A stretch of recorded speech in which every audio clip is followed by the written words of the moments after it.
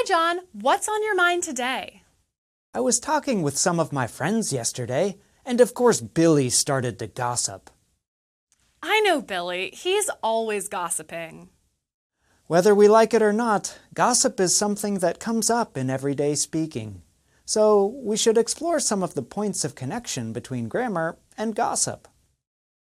Let's start with some definitions.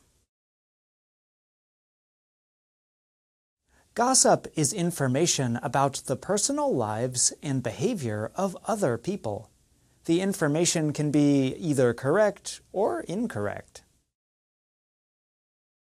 Many people have a bad opinion of gossip, but the reality is that most people engage in gossip from time to time. English speakers commonly use a few verbs when gossiping. These verbs often connect with senses such as hearing and seeing. For example,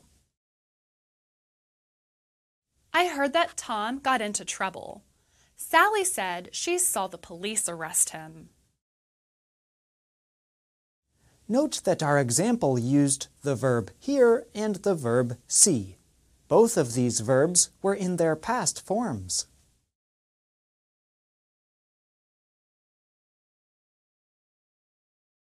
Also note that the speaker is telling information about Tom's life and possible behavior. The speaker did not actually experience the events.